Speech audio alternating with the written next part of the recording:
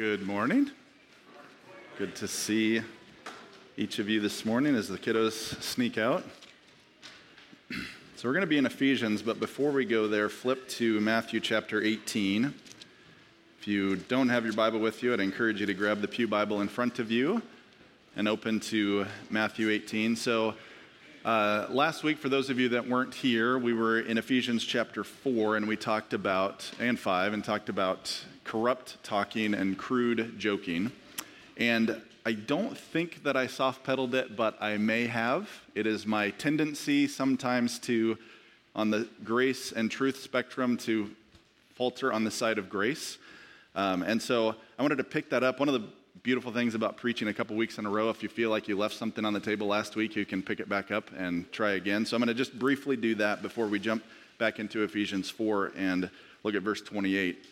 So I lean this way because of my theology. I know that we can't change our own hearts. And so I often am more encouraging than thundering, pulpit pounding, repent and believe, although that's what we need to do. And I'm more of just continue to trust God. He is changing you from one degree of glory to another, and continue to believe that. And that's true as well.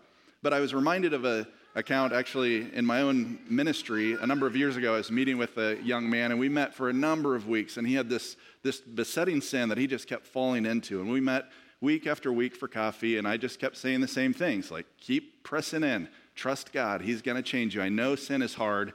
I know it's a battle. And that was a fly attacking me. And that was just our time. And it was a good time, and he was growing. It was kind of 2 steps forward and 1 step back type of thing. But then we had a couple of weeks off where we didn't see each other, and then ran into each other kind of in passing. I said, hey, how's it going? And he said, actually pretty good. I met with another elder last week, and he said, just stop it. Like, just stop doing that. And I said, really? And he said, yeah, he just told me to be done. And I decided that was a good idea. Well, yes, it is a good idea. So maybe last week some of you heard from the pulpit, like, keep pressing on, and you need to keep pressing on. But maybe some of you, and maybe some of you here this morning, need more of the take you by the collar, shake you, and say, stop it. Okay, so I'm going to just really quickly go back. We looked at Ephesians 4, 28, 31, chapter 5 and verse 4. Now stay in Matthew 18, but that's where we were. And it said, let no corrupting talk come out of your mouths. Let all bitterness, wrath, anger, clamor, slander be put away from you. Let there be no filthiness, foolish talk, or crude joke. And we talked about that if we have a steady diet of these things, that it will hinder our sanctification.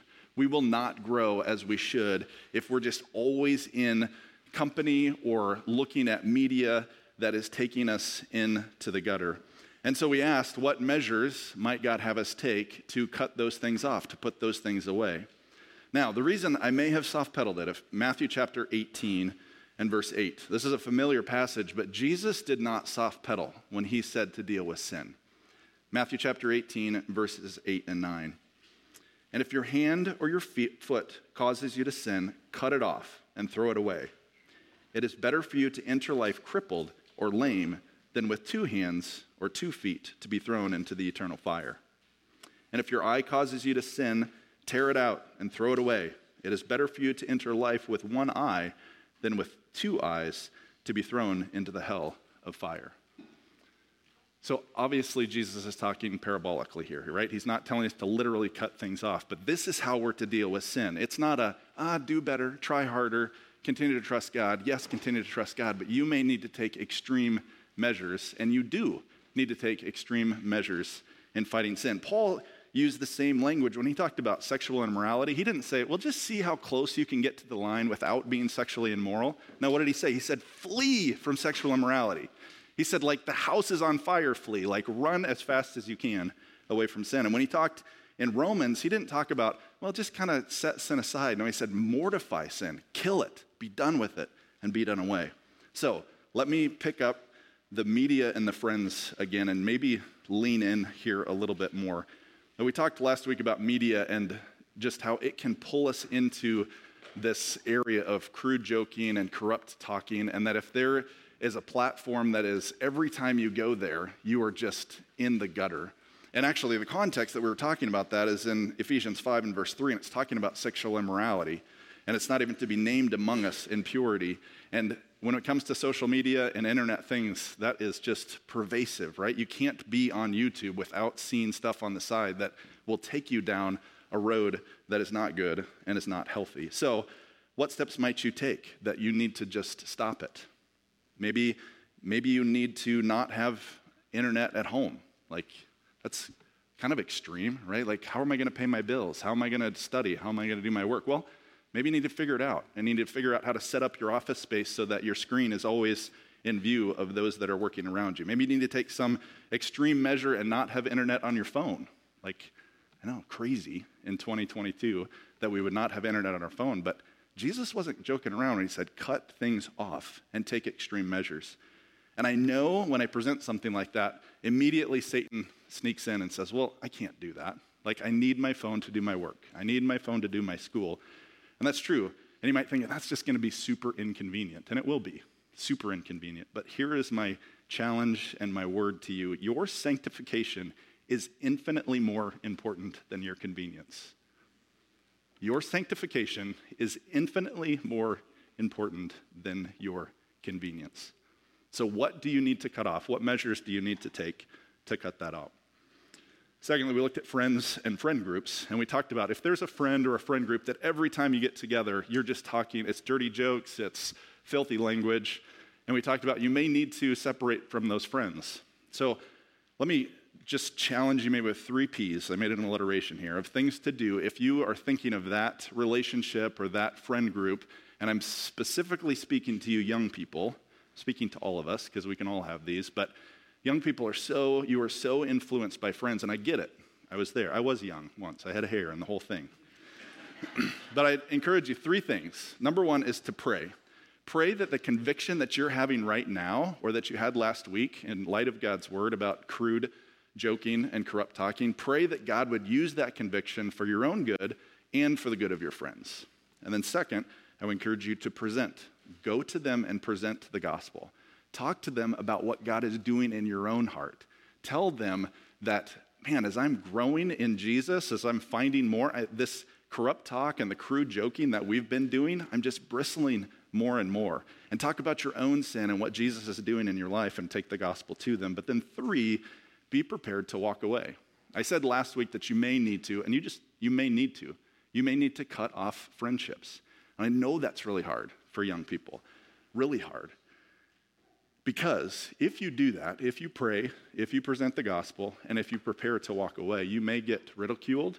You may be losing this friends, maybe the only friends that you have. You may be ostracized, you may be made fun of, you may be all kinds of things. But my word to you, young people, and all of us, but as we get older, this is less of a pull for us. But for young people, your sanctification is infinitely more important than your popularity.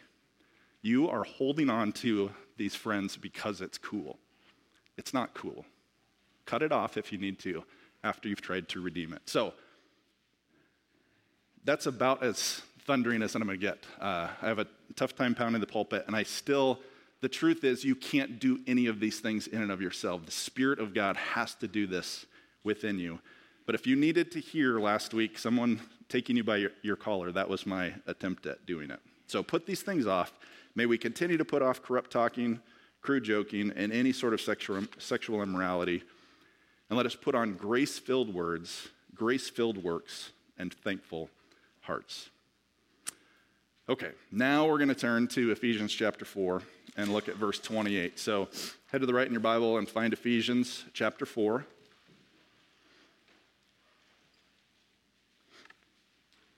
And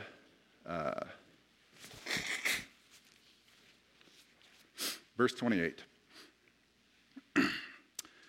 Let the thief no longer steal, but rather let him labor, doing honest work with his own hands, so that he may have something to share with anyone in need. Okay, we see 3 commands here.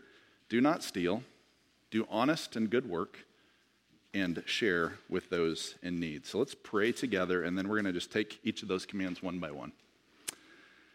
Gracious Father, as we come before you again this morning and come before your word, Lord, we pray that you would be preparing in our hearts fertile soil. Lord, we know theologically, we know mentally that your word is sharper than any two-edged sword, that it will pierce our hearts. But Father, help us to experience that today.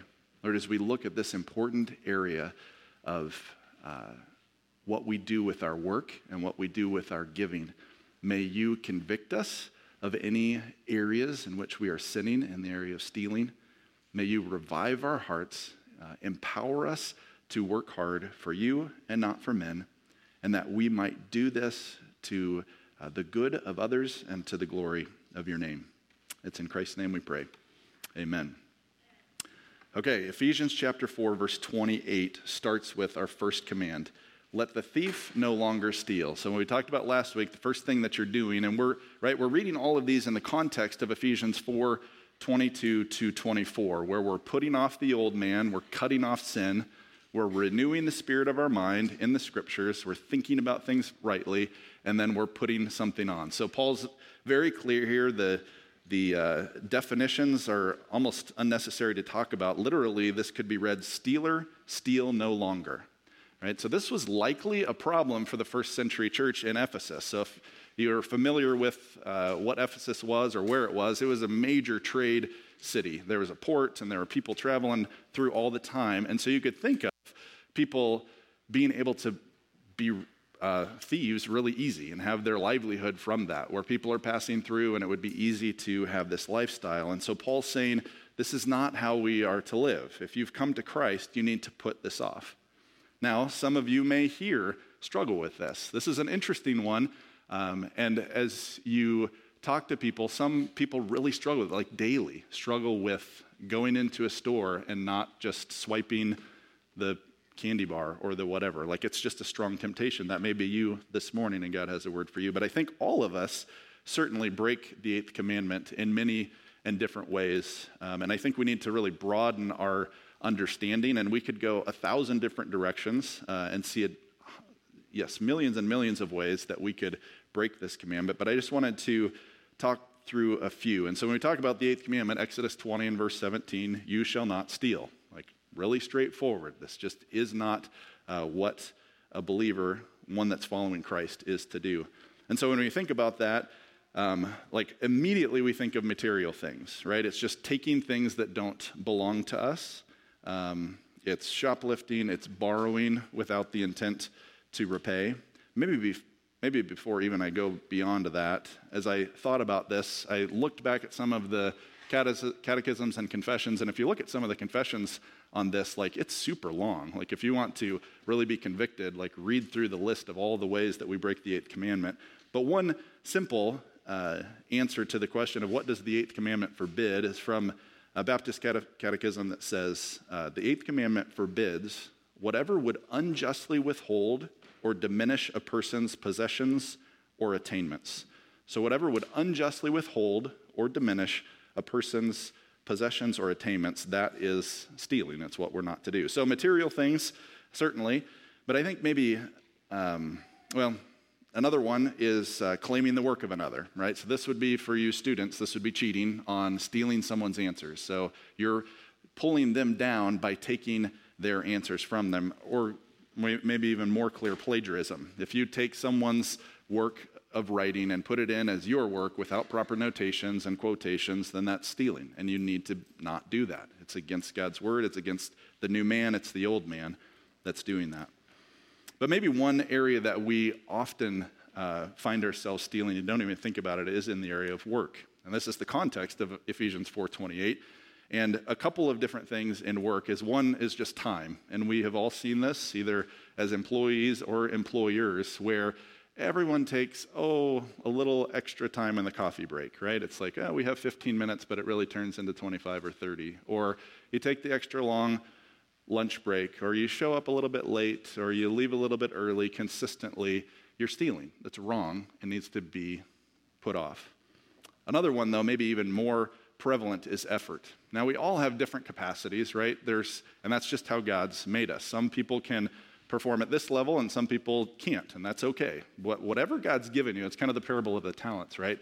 that if you are capable of producing at this level, pick your industry, whatever you're doing, and you're consistently giving your employer this level, you're stealing. You need to be doing everything that you can to give everything that you are in your work. You need to be doing the best that you're able to do. And if you're not, then you're stealing.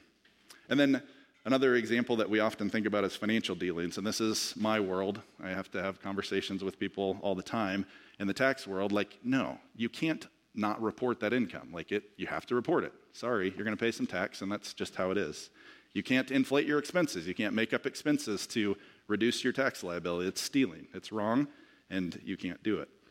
In invoicing customers, you can't unjustly inflate an invoice just because you think that they're naive or you can get away with it. If you're charging customer X this, and you charge customer Y that for the exact same product just because customer Y doesn't know, you're stealing, and you need to not do that. If you're using your business credit card for personal expenses, clearly stealing. If you're not paying your employees or your vendors on time or the amount that you agreed, that's stealing. So these are just a few, and there's many, many more examples, but I'd really encourage you as you think about this, do not steal. We often think of, I don't do that. I don't go steal diapers from Walmart or whatever. But I think we do a lot of times. This sneaks in different ways that we're not even thinking about. So I'd encourage you to think about this. And I think one of the reasons we don't think that we steal much is because we have the wrong standard. Well, everybody does that, right? Everybody takes the long coffee break. Well, no one actually reports that income. And that's not the standard. The standard isn't your neighbor. It's not your uncle who gives you tax advice that I have to say, don't listen to your uncle. The standard is God. God said, do not steal, and we should not steal. So as you're thinking about this, maybe Psalm 139:24, see if there is any grievous way in me. Just ask the Lord, is there anything in this area of stealing that you would tell me to not do or to cut off? Okay, so now we've identified what we're to put off, or to put off stealing. The next step in the process in Ephesians 4:23 is to renew the spirit of our minds. And as we talked about last week, in this stage, there's a bazillion ways that you can go. And every time you pick something up, God may take you in a different direction. But the most important thing as you're renewing your mind is to be in God's word. This is what is to shape our thinking. So as we're thinking about stealing, we need to go to God's word. We need to study it. We need to ask what God's telling us about it. We need to pray over it. We need to meditate on it. We need to fellowship and talk about it with other people. And we need to allow God's word to shape our thinking, not the culture and not our own hearts, for we'll see our own hearts are faulty. So as an example, again, there's a million different ways that you could go with this, but as I thought in preparing for the message, the question came to mind is, why do we steal? What does the Bible tell us about our desire to steal, to cheat, to cut corners, to steal in any of these examples that we had? And there's myriads, right? Myriads of reasons, but I'm just going to give us three. So the first reason why we're tempted to steal and why we sometimes do steal is because of our flesh and our old hearts that are still hanging on. Our old man that we're trying to cut off, it's still corrupt.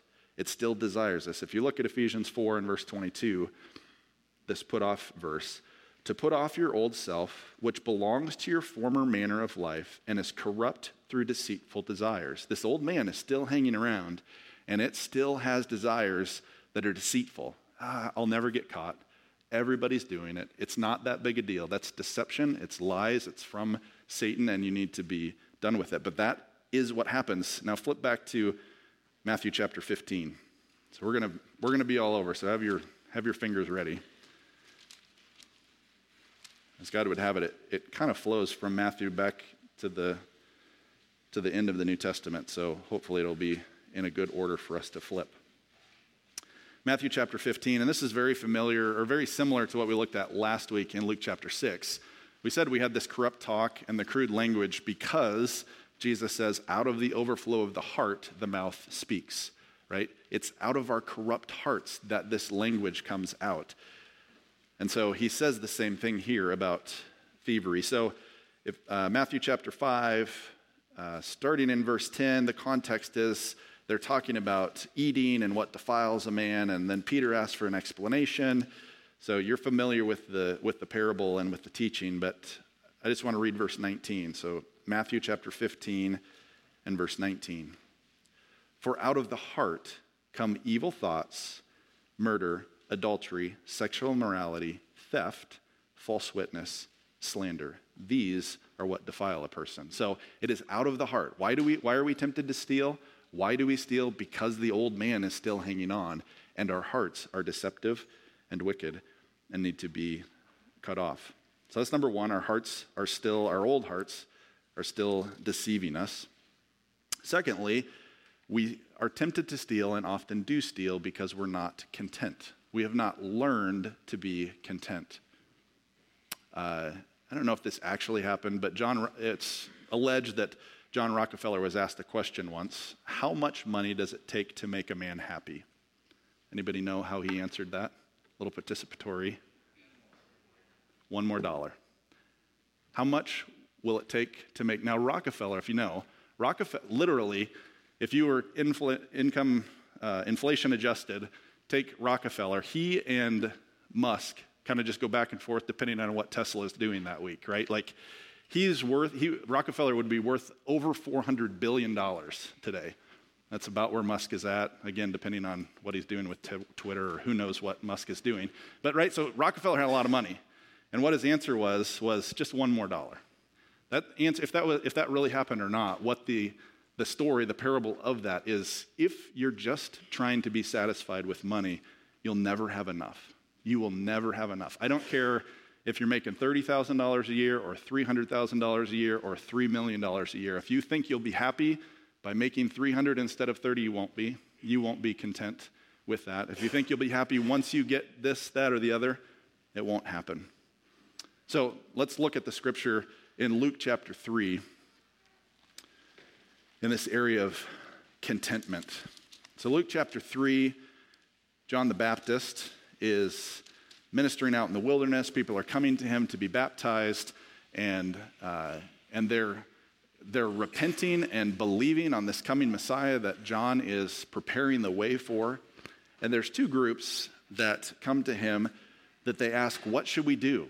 What should we be? They're essentially asking, what should we be putting off? What's the sin that's entangling us that in light of this new repentance we should be turning from? So if you look at Luke chapter 3, starting in verse 12, our two groups of people are tax collectors and soldiers. So Luke chapter 3 and verse 12. Tax collectors also came to be baptized and said to John, "Teacher, what shall we do?" And John said to the tax collectors, "Collect no more than you are authorized to do." Soldiers also asked him, and we, what shall we do? And John said to the soldiers, "Do not extort money from anyone by threats or by false accusation, and be content with your wages."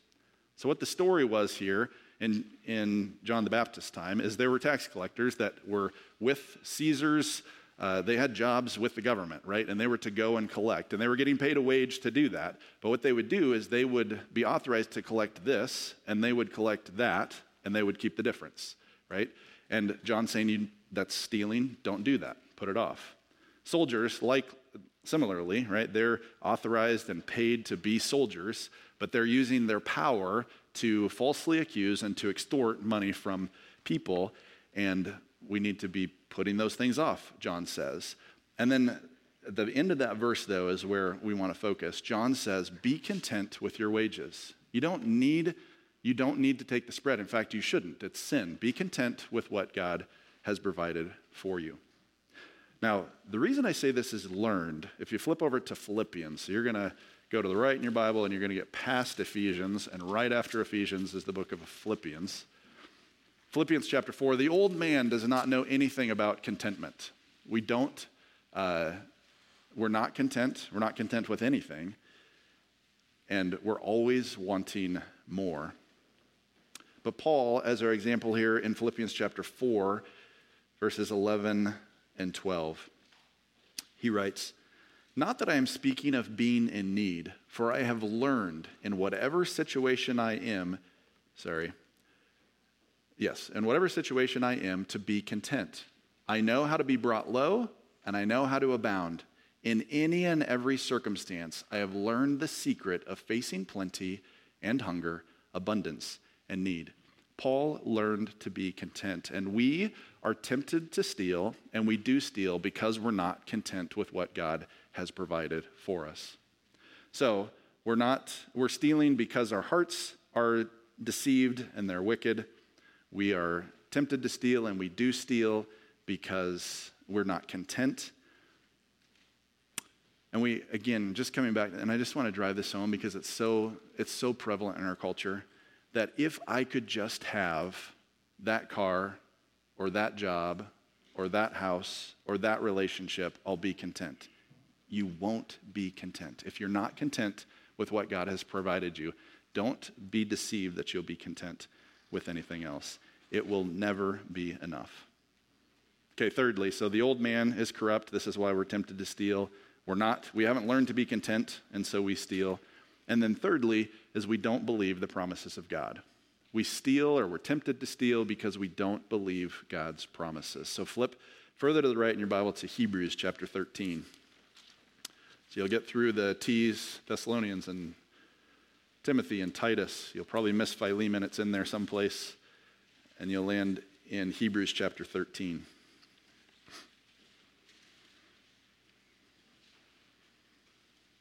Hebrews chapter 13 and verse 5, the writer writes, "Keep your life free from love of money and be content with what you have.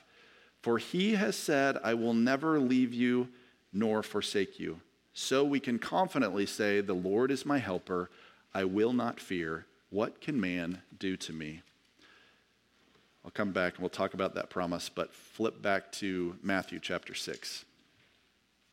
A longer passage and familiar, but I think appropriate as we think of the promises of God and how not trusting in the promises of God can lead us to stealing. Matthew chapter 6, starting in verse 25. Jesus says, "Therefore I tell you, do not be anxious about your life, what you will eat or what you will drink, nor about your body, what you will put on. Is not life more than food, and the body more than clothing? Look at the birds of the air. They neither sow nor reap nor gather into barns, and yet your heavenly Father feeds them. Are you not of more value than they? And which of you, by being anxious, can add a single hour to his span of life? And why are you anxious about your clothing? Consider the lilies of the field, how they grow. They neither toil nor spin. Yet I tell you, even Solomon in all his glory was not arrayed like one of these. But if God so clothes the grass of the field, which today is alive and tomorrow is thrown into the oven, will he not much more clothe you, O you of little faith? Therefore, do not be anxious, saying, what shall we eat, or what shall we drink, or what shall we wear?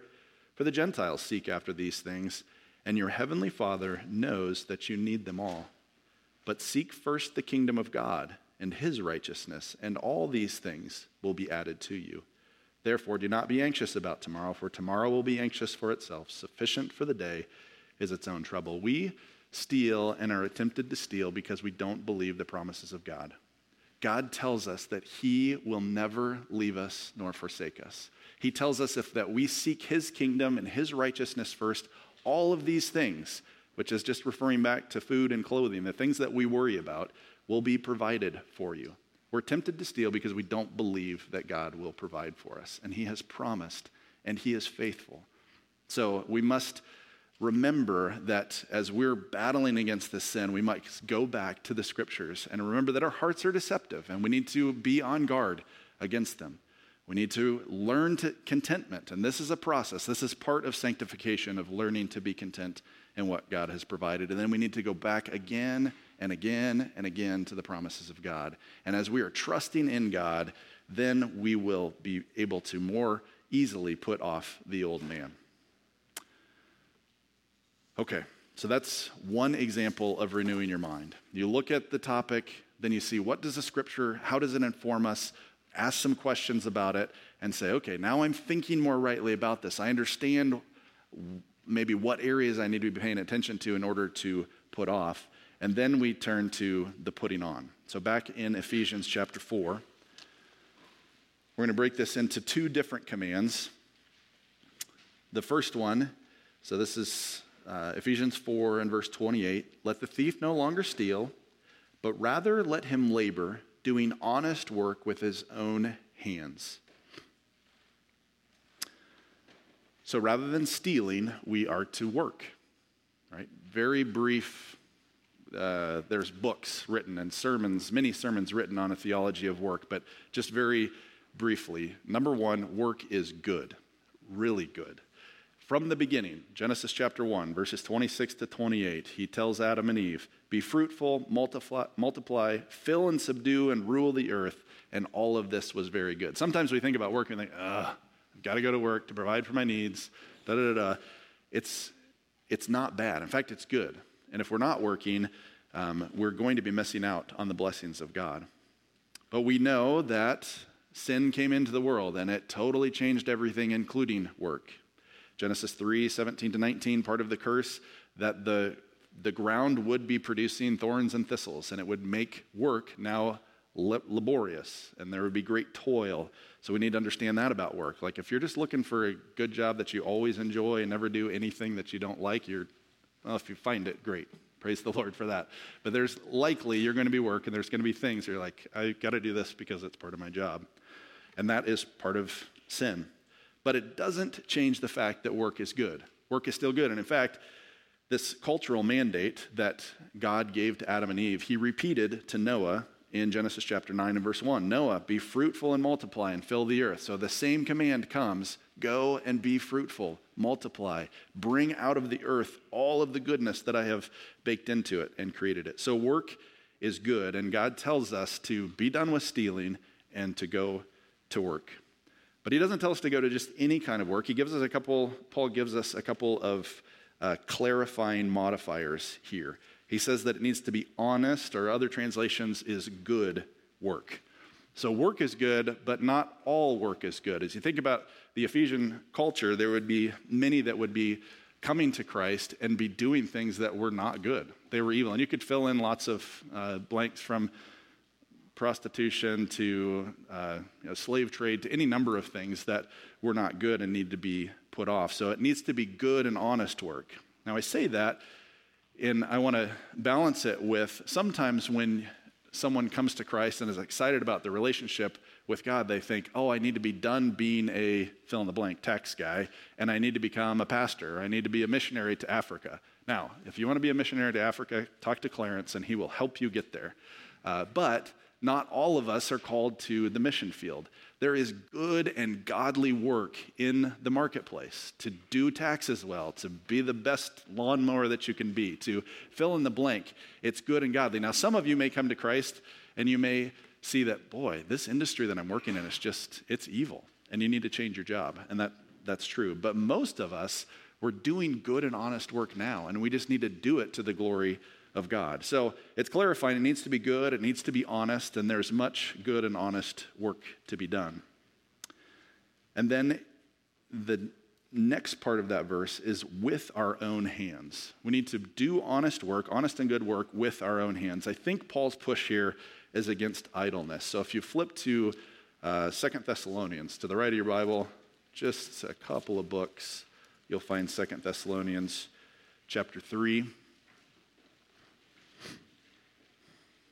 So to do honest work with your own hands. Paul tells us a lot about idleness here in 2 Thessalonians chapter 3, starting in verse 6. Now we command you, brothers, in the name of our Lord Jesus Christ, that you keep away from any brother who is walking in idleness and not in accord with the tradition that you received from us. For you yourselves know how you ought to imitate us, because we were not idle when we were with you, nor did we eat anyone's bread without paying for it.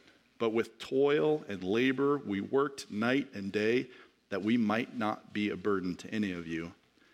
It was not because we did not have the right, but to give you in ourselves an example to imitate.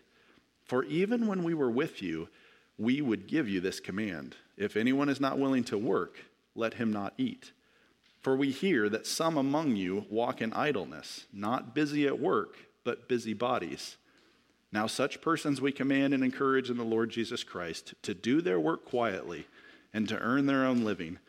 As for you, brothers, do not grow weary in doing good. So we must work heartily as to the Lord, not in idleness, not busybodies, but rather busy at work, quietly earning our living and not wearying in doing good. Now, as a hardworking, free market loving American, like I just want to put a strong amen here, especially after verse 10. If you're not willing to work, you're not going to eat. Now, it's willing, not able. If you're not able to work, it's different. He uses the word willing. But the reason I can't hit the American free market button too hard is that God is not calling us to be good capitalists. God is calling us to be good Christians. He's calling us to be like Jesus, and that's where he takes us back in Ephesians and verse 4 into our third command. So Ephesians 4, verse 28, let the thief no longer steal, but rather let him labor doing honest or good work with his own hands, so that he may have something to share with anyone in need. This obviously would be revolutionary to the thief, right? The thief that has spent his or her whole life making his living or providing for his needs by stealing. And Paul says, you need to put that off. You need to go to work, but you need to go to work so that you can give it away, so that you can help other people. It's not, in fact, to provide for your own needs, but it's to provide for the needs of others. The fact that we go to work to provide for our own needs is a given. It's a given for all of us. Paul writes in 1 Timothy chapter 5 and verse 8, but if anyone does not provide for his relatives, and especially for members of his household, he has denied the faith and is worse than the unbeliever. So it's clear that we go to work to provide for our own needs, to provide for our family's needs, but God is calling us to something infinitely higher than that. He's calling us to go to work to not only provide for our own needs, that's how he most regularly provides for our needs, is for us to go to work. But he's telling us to go to work so that we can help those in need. So don't steal, work hard, and work hard enough to give.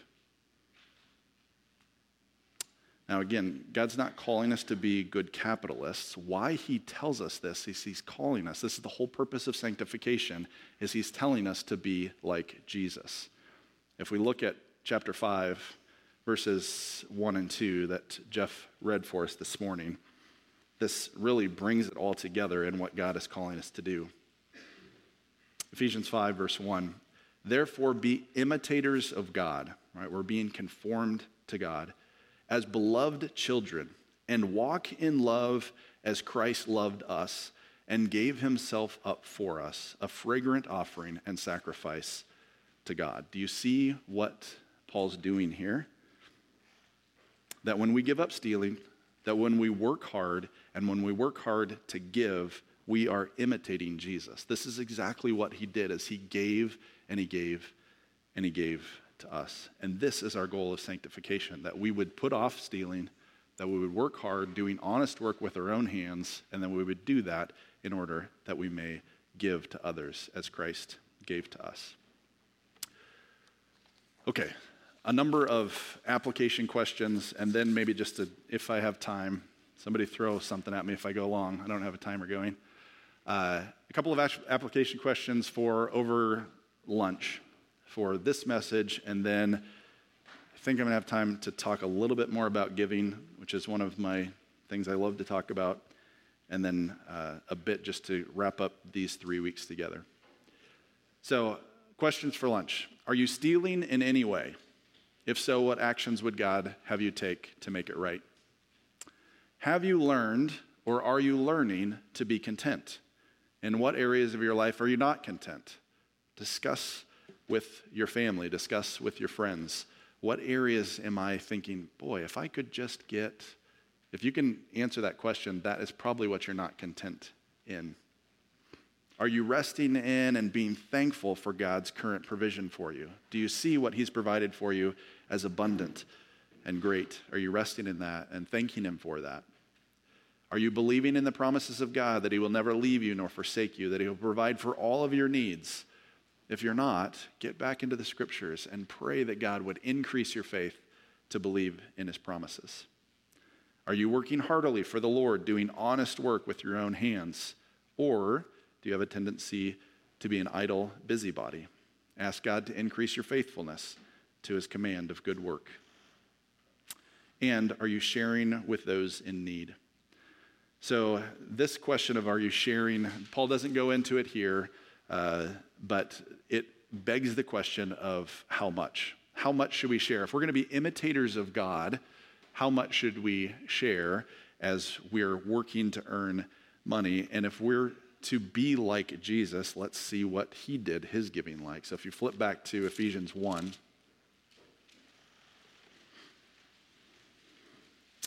Ephesians 1 and verse 7. How does God give to us?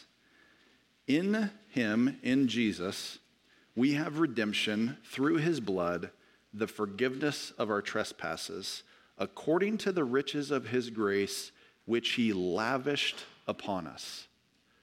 This is how God gives. He doesn't give like a sprinkling. Like according to the riches of his grace, if we think about God and who he is, and that all of his blessings that we see in Ephesians 1 that we talked about 2 weeks ago, that he lavishes that upon us, that is how we're to give. Now, what does that look like? How does that shake out? And I would say 10% is an okay place to start. Like maybe you're here and you're not giving anything, and it's not just to the church. I'm just talking giving, like getting money out of your world, being a conduit for God, to give to missions, to give to the poor, to give to those in need. Maybe 10% is a good place to start. Maybe you're not giving anything, and 10% seems like a far cry, like no way could I ever do that. But I would challenge us that many of us in this room, that 10% is way too low. If we look at God's giving, his lavishness of giving us grace, the riches of his grace being poured upon us, are giving. The question might be not how much do I need to give to kind of check the box, but what would lavish giving look like? What would God have me do to make my giving reflect his giving? A quote that I've shared with you before, and will probably share with you again because I think it is helpful in thinking about how much to give, is from C.S. Lewis. You probably have heard it, but it's good. It's good to think of, and it's a lifestyle quote. Like, how do we balance this when God tells us to go to work, and he's going to provide for our needs through that? How much of that do we need to keep to like pay our rent and our mortgages and feed our kids? And how much of that would God have us give away? So this is C.S. Lewis's crack at it. I do not believe one can settle how much we ought to give. I am afraid the only safe rule is to give more than we can spare. In other words, if our expenditure on comforts, luxuries, amusements, etc., is up to the standard common among those with the same income as our own, we are probably giving away too little. If our charities do not at all pinch or hamper us, I should say they are too small. There ought to be things we should like to do and cannot do because our charitable expenditure excludes them. If your life looks just like everybody else's life in your income bracket, wherever that's at, you may not be giving.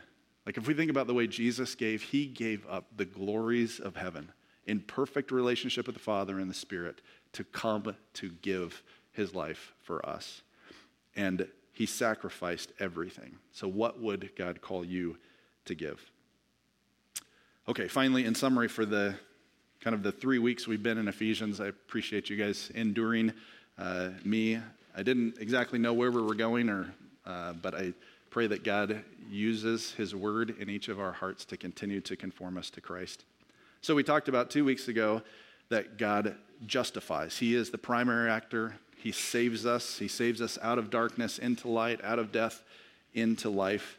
And when we are saved, we are in Christ. We are abiding with him. And there is so much to be studied and thought about there. But then when we're in Christ, we know God's will for us. The last place I'm going to take you is back to Thessalonians, 1 Thessalonians chapter 4. We often ask, what's God's will for my life? And there's a few places in Scripture where he tells us what his will for us is, and this is one of them.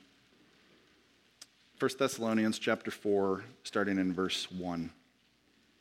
Finally then, brothers, we ask and urge you in the Lord Jesus that as you received from us how you ought to walk and to please God, we talked about both of those things, walking and pleasing God, just as you are doing, that you do so more and more. This is the progressive sanctification, God changing us from one degree of glory to another, that we would do it more and more, walking in faithfulness. Verse 2, for you know what instructions we gave you through the Lord Jesus, for this is the will of God, your sanctification. This is what God wants to do with each one of us. Each one of us that are in Christ, his goal and his purpose and what he will accomplish is that he will conform us to Jesus. And how he does that is he continues to empower us to put off the old man. He continues to allow us to renew our spirit in his word, and then he allows us to put on Jesus. A couple of different guys in church here shared with me. Sinclair Ferguson is doing kind of a teaching series on this exact topic. And Ferguson wrote this: putting sin to death is not sanctification. Putting sin to death in order that you may be adorned with the graces of the Lord Jesus, that's sanctification. So the reason we fight hard to put off sin is so that the fruit of the Spirit can swell up from within our hearts, our new hearts, and then pour out as a blessing to others. So may we, by the power of the Spirit, fight to put our remaining sin to death, trusting God to adorn us with the graces of Jesus. May he do that for our good, for the good of our neighbor, and for the glory of God. Let's pray together. God, it has been good to be in your word this morning. Lord, I pray for the truths that we looked at over the last 3 weeks, that you would continue to deepen them into the souls of our hearts. Lord, we know what your will for us is, that you would sanctify us, that you would conform us to Jesus, our perfect example, the author and perfecter of our faith. Holy Spirit, we pray that you would just well up within our hearts a great thankfulness for what you have done. And may it spur us on to put off stealing, put off corrupt talk and language and crude joking, to renew our minds in your word, and to put on Jesus, that we might see his fruit pouring out of our lives to the glory of your name. Amen.